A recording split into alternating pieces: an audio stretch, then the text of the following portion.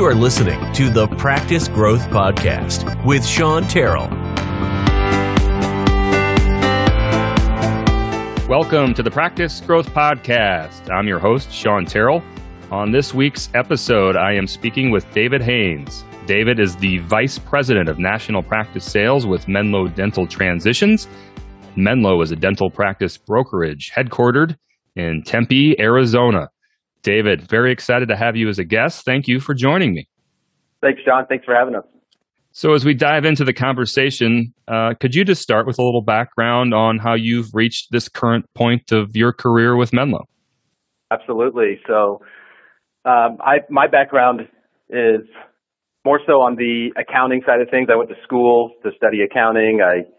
I later got my MBA with an emphasis in finance, and started my career as a banking analyst, help decision, credits, prospects, things like that to the bank, and analyzed a bunch of transactions. Then I worked my way into a dental lending role, got to know Menlo over the years, and ended up doing a tremendous amount of volume in the dental lending arena, specifically centered around acquisition lending. I did plenty of real estate transactions, but my real emphasis and niche at the time was in the dental acquisition space. And so took an opportunity to join Menlo as national practice broker, and here we are. So kind of in that realm, I think what would be helpful as well for the audience that isn't as familiar with Menlo Dental Transitions, could you provide a little bit of background about your company?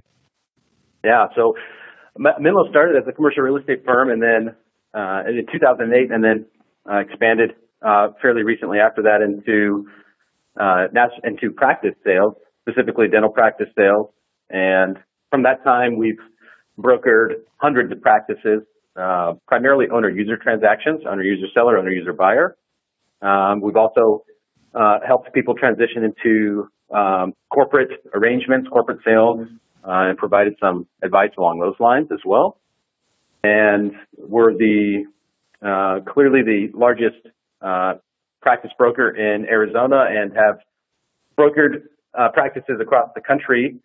And that's my job, is to expand that footprint, specifically in the Southwest. But we've done deals from Alaska to the Northeast. So that's a little bit about us.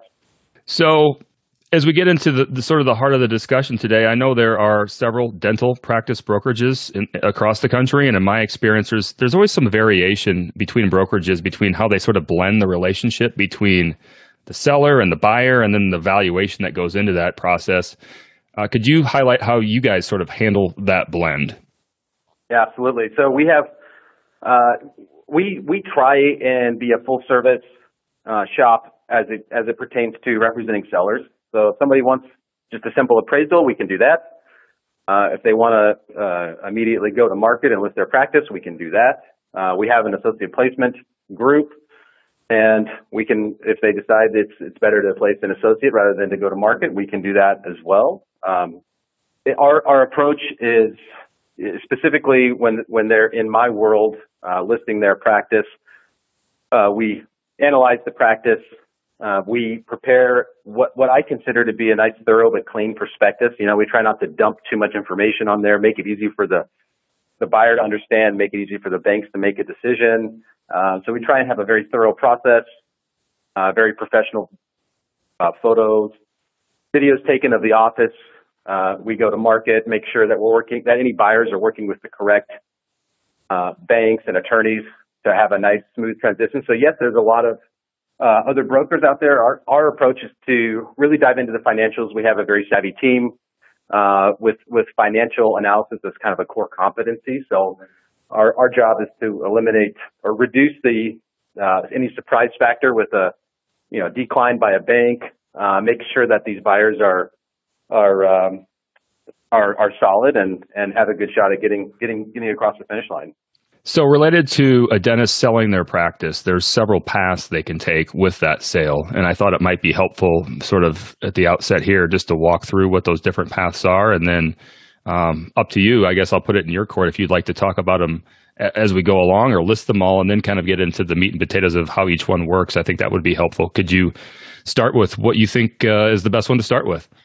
as far as different paths that a seller could go, we engage in discussions from very early on. If somebody wants to just simply talk and learn what they can do to best prepare to sell their practice, that's kind of one discussion where we'll have, we'll sit down and say, well, we can do a range of value that's essentially for free, and we can analyze their practice at a high level and say, okay, this is about where you'd be. Does that line up with your goals? Yes or no? And then from there, we can further the discussion to give them some ideas or things they can do to increase their valuation over the coming years in preparation for a sale. So that's definitely one path. Other paths may include, I'm ready to sell now, and we look at owner-user sale opportunities or corporate sale opportunities if that's the route that they want to go. That's typically more in line with younger doctors that want to continue practicing, but they don't necessarily want to, have the ownership management burden. So there can be some different things along those lines. Does that answer your question?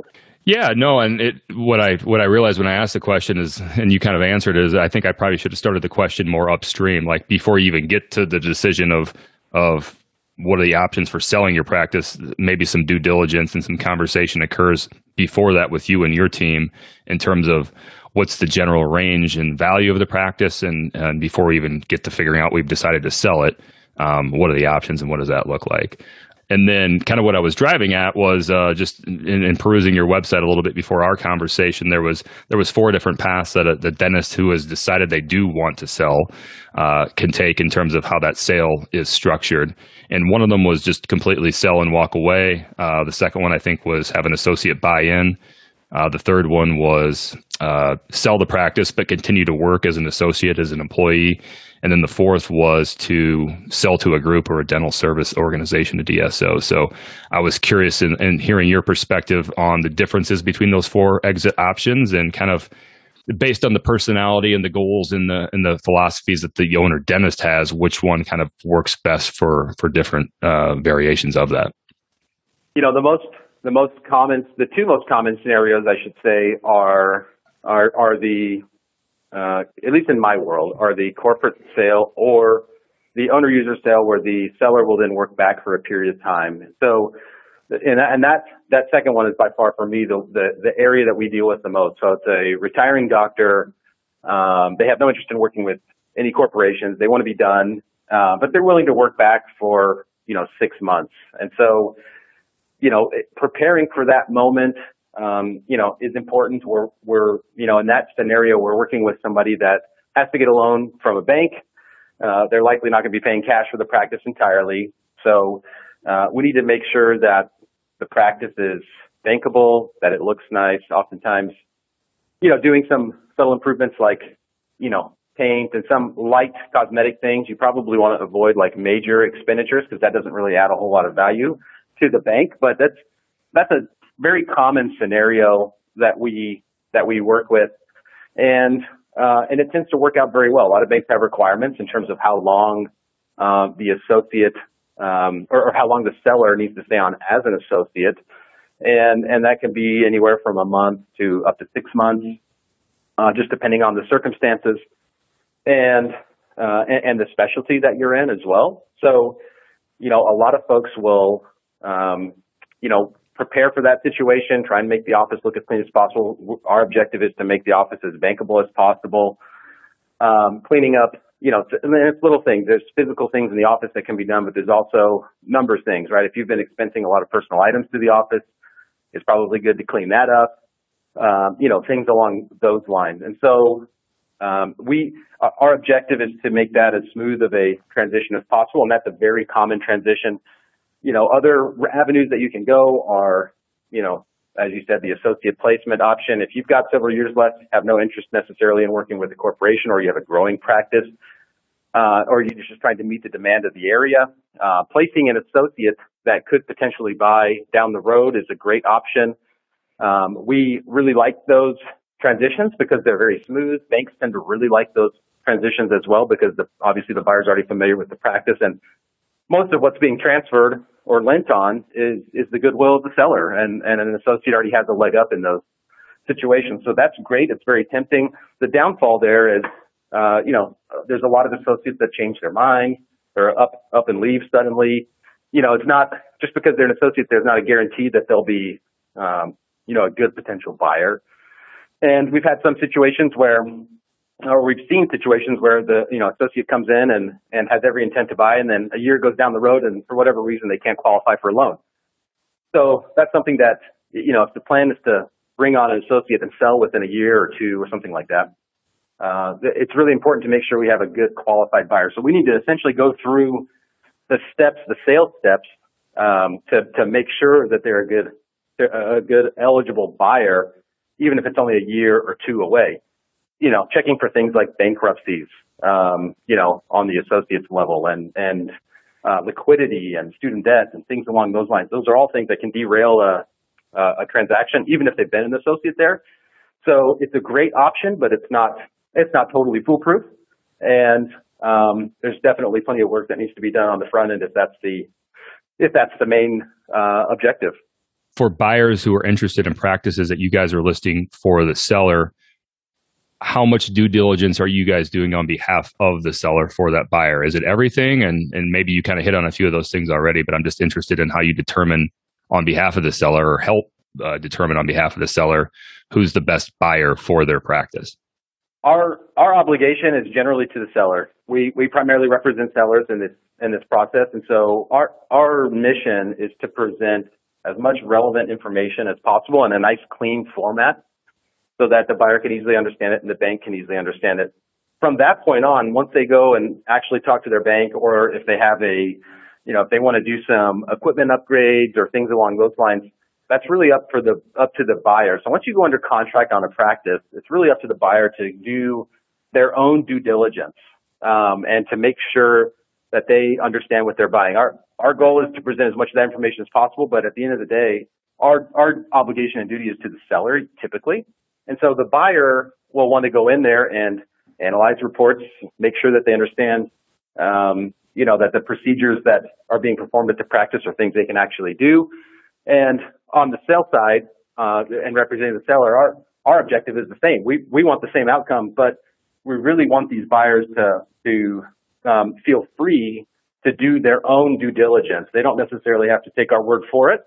And the bank may want them to do some additional due diligence. So those are, these are things that are, it's tricky because there's not a ton of buyers reps out there. A lot of buyers don't have very good representation in this business. And so we will try and help them along and make sure that, a buyer is working with the right attorney. If they need a CPA introduction, we can try and kind of point them in the right direction. Mm-hmm. And that's with the objective of having a smooth closing. If they want a buyer's rep, we know people in the industry that do a good job, and we can facilitate introductions to, help that process. But it's really up to the buyer to make sure that they understand, what decision they're making.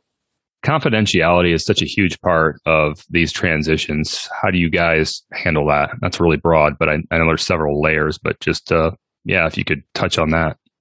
Yeah, so confidentiality is really tricky. I think that's one of the advantages in working with a broker. A lot of people will consider for sale by owner, or maybe just working a deal out with their, whoever's in their trusted advisor circle, if it's their attorney or CPA or something along those lines. If they hear somebody, they'll try and work a deal out. It's really tough to maintain confidentiality in those settings. And for a lot of people, confidentiality is something that they want. They don't necessarily want to notify their staff until they have a solid deal in hand, or until, just before closing. Other people just don't care about confidentiality. They live in a small town or have a, kind of a real niche practice. It's easy to figure out who the seller is. So it's sometimes really difficult to maintain that confidentiality just based on the type of deal. But in the large majority of cases, sellers prefer to maintain confidentiality, and it's so hard to do that if you, sell on your own. Using a broker, I guess, that's one of the advantages, right? Is that we can advertise the practice. We get non-disclosures signed, and typically that advertisement will look something like, general dental office in such and such town or county, as long as those things don't give it away. And our goal is to be as discreet as possible. The tricky part about this, and the unfortunate thing, is that in this business, some buyers or prospects will sign the non-disclosure and then not honor it or have any intention of honoring it at all. And so it's not a foolproof thing. But that is, if that's your objective, then that's our objective as well. And we're going to do our best to market the practice in a way to where it can't be figured out, just from a listing, an ad. And, once, and then once it's kind of, out there, how do we manage, let's say a neighbor, if a neighbor contacts us to say, hey, I'm interested in this practice. Can you give me more information? We will check back with the seller in those settings to say, hey, do you want to share with this person? Do you not? Here's some pros and cons, things to think about. And so the neighbor example, someone or a practice that's close in proximity, geographically nearby, that just happened to stumble upon the listing or I guess discover the listing? Yeah, if they see an ad that says, dental practice for sale in South San Diego or wherever it is, right? And then they're like, oh, well, I'm interested in either adding a location or maybe a chart purchase, or sometimes they just want to poke around and they don't necessarily know who it is, but they see that it's in their area and they reach out. This happens actually quite a bit, where, I had this happen actually just like last week where we have a practice in a smaller town. Somebody in that same town wanted information, about the office. And so that's when I get on the phone with the seller and say, okay, do we want to entertain this discussion? Is there any history with this person? How do you want us to proceed? And there we take direction from the doctor and take their input. If they want to take that risk, there is somewhat of a risk in doing that. They could lose staff or patients to that person. So, it's not the end of the world. Confidentiality is it's one of those things. There are some benefits to sharing with your patients and staff that you're selling. There's less of a blind side, but there's also downsides to it as well. So, my objective is to express some of these different variables to the seller. And at the end of the day, it's their decision. If they want to, turn up the risk and share it with some of these local parties, we can. But this is not an easy one size fits all thing. We very much look at it case by case, buyer by buyer, in some instances. That's interesting. I'm thinking now of like in residential real estate where, you see a house listed or an open house on your street and some people will show up just to see what the house looks like on the inside. Like how much of that intent is actually pure interest in buying the practice and how much of it's just snooping around? Oh, I'd say, and the large majority of it in our experience is just snooping around, and so if the practice happens to sit on the market for a little while or for whatever reason, then we can maybe open that up to more local parties. Hopefully we're not in that situation, but we definitely don't want the person that's just poking around to see what their margins are like or what kind of procedures they're doing or fee schedules, that kind of stuff. So you hit on some of the advantages already of using a broker or a transition specialist like Menlo, confidentiality being a big one. What are some of the other key advantages of using a broker? Oftentimes I find myself, we don't really compete with too many other brokerages, honestly. It seems like my competition is more the concept of for sale by owner. The do-it-yourselfer that wants to kind of handle it on their own. Yeah, and I'm the same way. I watch a YouTube video and I try it. So it's not, I don't necessarily blame people for wanting to, try or at least take a look at it. Oftentimes their mentality is this: okay, I'm going to try this first and have some discussions. And if it doesn't work, then I'll engage with the broker. And they're really trying to save on a fee. They don't want to pay a broker's fee. And they think that maybe their neighbor had an experience that was positive, on a for sale by owner situation. So that tends to be one of the biggest hurdles that we see. And, what happens is there's really no one person that's fighting for the seller in those situations, except for the seller, right? So, you don't have that expert that's in your corner, fighting for you to get the maximum value, fighting for you if you own the real estate to get the proper lease term, because that can have an impact, for years down the road if you continue to own that real estate. So you don't have anybody in your corner that has expertise that's fighting for you. And oftentimes I find that even though we do charge a fee, we often find somewhere, somehow to make up that fee. The other challenge is that if somebody goes to list and they don't price it appropriately, let's say they price it too high, then the practice becomes stale, then it has a negative stigma.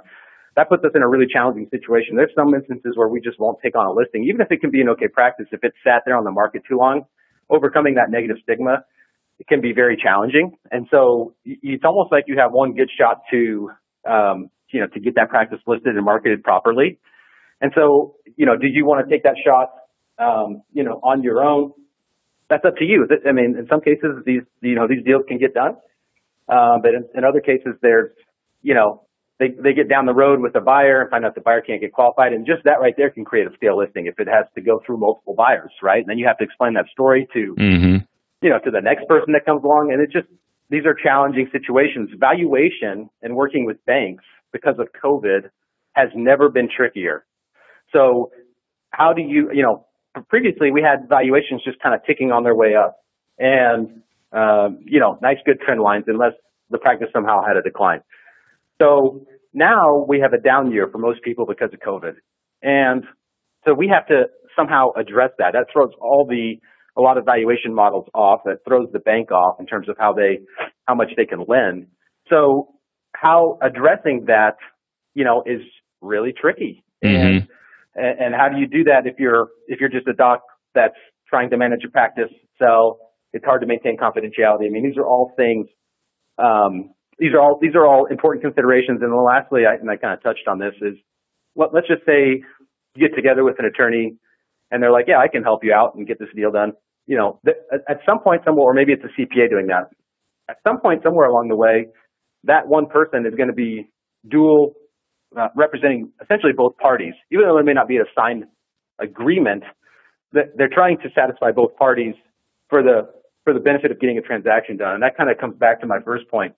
You don't really have anybody in your corner under that scenario. And so I think our stance is obviously, and that's kind of a softball, answer for me, but our answer is like, clearly you want somebody fighting for you kind of in your corner that knows what they're doing, that can get the deal done. And that's beneficial to both buyer and seller in those instances. So if I heard you correctly, it can work out on a for sale by owner or a DIY approach, but it really takes the perfect set of circumstances, and just dipping your toe into the water by yourself can really taint your practice, the buyer pool, and kind of the value of it if you make the wrong misstep right out of the gate by yourself. Absolutely. And, I have to fully acknowledge the for sale by owner market. As a banker, I did some of these deals, so it's definitely out there. People do it.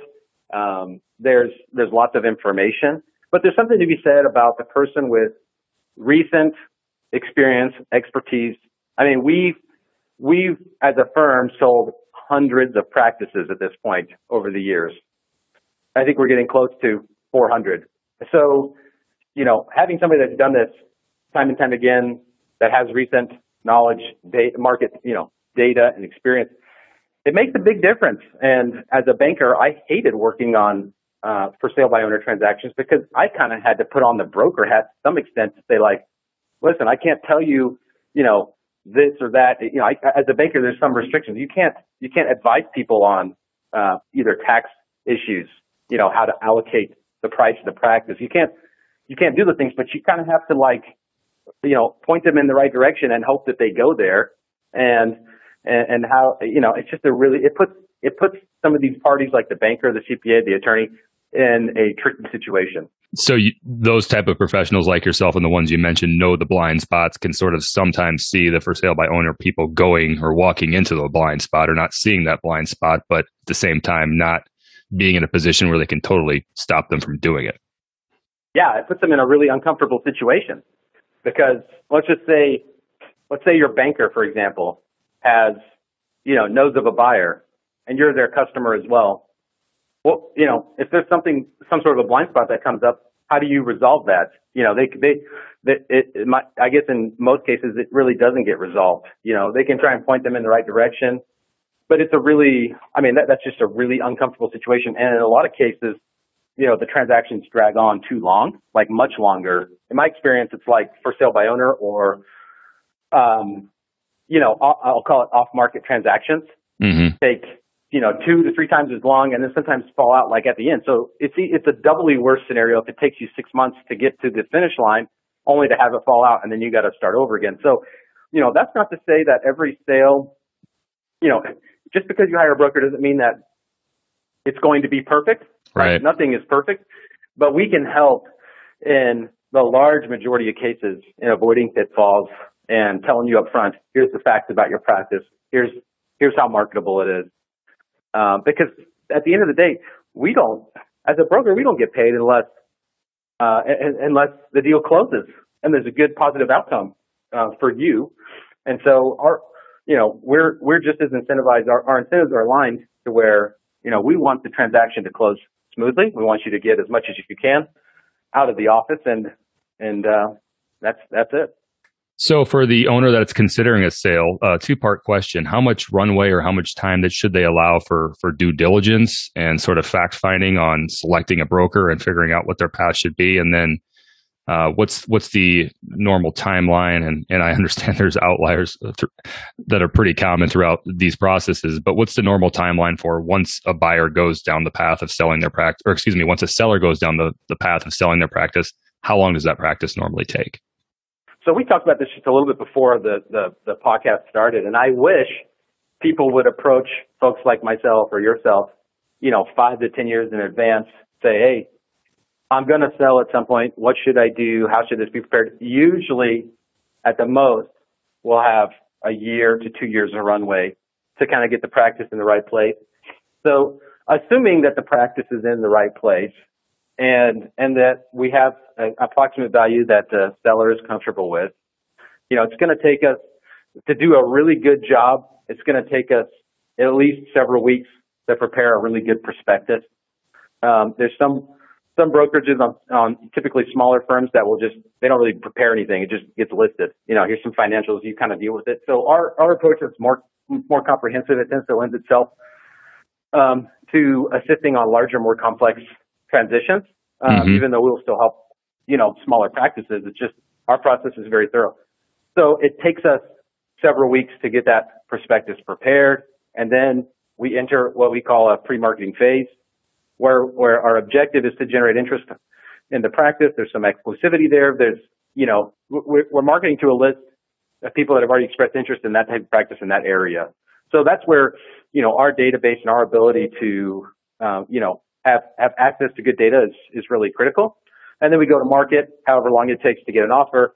And then in most cases, the sale, once we have an offer in place, the due diligence period is typically can be anywhere from 30 to 60 days from the time we have an offer to closing. And then as far as selecting a broker, I think you'd mentioned that, I encourage people, that's fine. Talk to the other brokers in town. Ask them to send you a sample prospectus. Let's take a look at let's see what it looks like. Let's see how they're going to present your practice. We welcome those opportunities to go have some competition. I think it's smart for sellers to do that. I would do the same thing myself. So, having some discussion and at least having an idea for what, the other brokers have to offer, I think is great. And one word of caution, there are some discount brokers. If the fee is extremely low and too good to be true, it's the old adage. I mean, it is too good to be true. They're not get what you pay for. The job. So you get what you pay for. Exactly. It's not, the folks that do a really good job in this business, these fees kind of tend to fall in a certain range depending on the size of the practice. And if it's a discount broker, just what you're getting into, and that may be a good route for you. It's important to be educated. So since we're right there and we're on the topic of fees, and as much as you're comfortable or not comfortable sharing, could you kind of at least at a high level break down how Menlo gets paid and what that process looks like? Yeah, and this is going to be pretty similar for pretty much all brokers. I mean, the fees are, if it's a vanilla owner-user transaction, owner-user buyer, your fees are going to range anywhere from, I'll say on average, anywhere from 7 to 10%, depending on the size of the practice. So if it's a smaller practice, tends to be a slightly higher fee, tends to be closer to that 10% range. And if it's a bigger practice, then it tends to be then that fee tends to go down over time or with the increased sale price. You don't get paid until closing, and that's going to be true with most brokers. There are some that charge a retainer or some sort of a fee up front. Right, just to cover some of the. Yeah. So you guys don't charge anything until, or you guys are not paid anything until close for all the legwork that goes on before that. That's right, and exactly. And there's a tremendous. I don't know if I could even really fully describe how much work and effort goes into prepping and presenting a practice really well, but it's a lot. And a lot of folks are concerned about signing an exclusivity agreement. And if I didn't sign exclusivity agreements, my wife would kill me, because that means I would spend a bunch of time and money preparing a practice only to have it potentially, slip out of my hands, so to speak, right, and have it be sold, off market or in some other fashion or with a different broker. So oftentimes, again, goes back to your quality brokerage shops are going to require some sort of exclusivity. Mm-hmm. I personally, in my experience, that's a good thing, because then that means that we are just as invested in your success as you are. I had a conversation just yesterday with a seller, large office, and their philosophy was, hey, I don't want to sign an exclusivity. In fact, I won't sign it. I'm going to tell you that right up front. I said, okay, that's fine. But if you find some buyers, we'll pay you a fee if you find a buyer. And my response was, well, I already have potential buyers. I already know people that would be interested. But if I tell them, hey, there's this practice, they're going to immediately ask me, well, where's the prospectus? What do the numbers look like? And then what do I do? Then I'm going down the same road of, I want to do a good job, so I'm going to, present some numbers. And so without that exclusivity, I don't have a ton of incentive to really do that, unless there's some form of an agreement in place. So it aligns the interests of the broker and the seller, mm-hmm. and it makes them invested in the overall outcome. I think it's probably essential to have a really good transition. I think for the right people, that's a fair thing to do for both parties involved. Just maybe to clarify that a little bit more, at what point in the process do you guys require the exclusivity agreement to sort of separate the serious sellers from the tire kickers, if you will?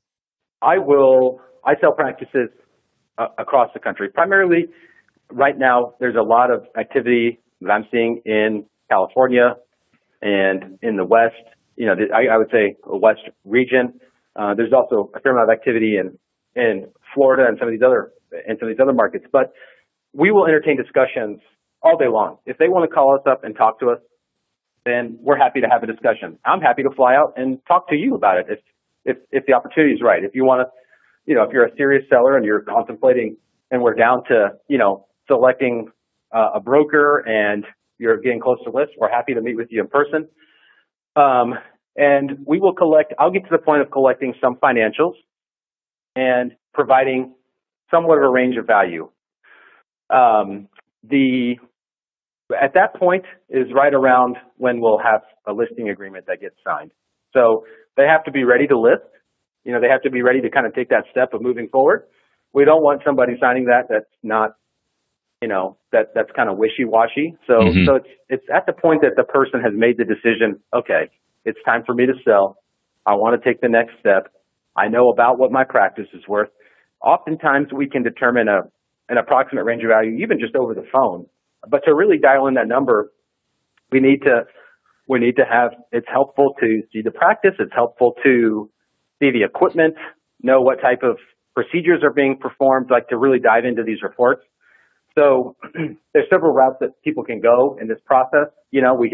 We can have a discussion over the phone and move to a listing agreement. We can collect some financials and then move to a listing agreement. You can engage us for a full-blown appraisal, and that's through a different party. I don't do the full-blown appraisals. We do essentially a limited or range of value appraisal prior to listing. But if somebody wants to pay for that in advance, we can do that, and then possibly credit a portion of that back at the time that the transaction closes, if that's down the road.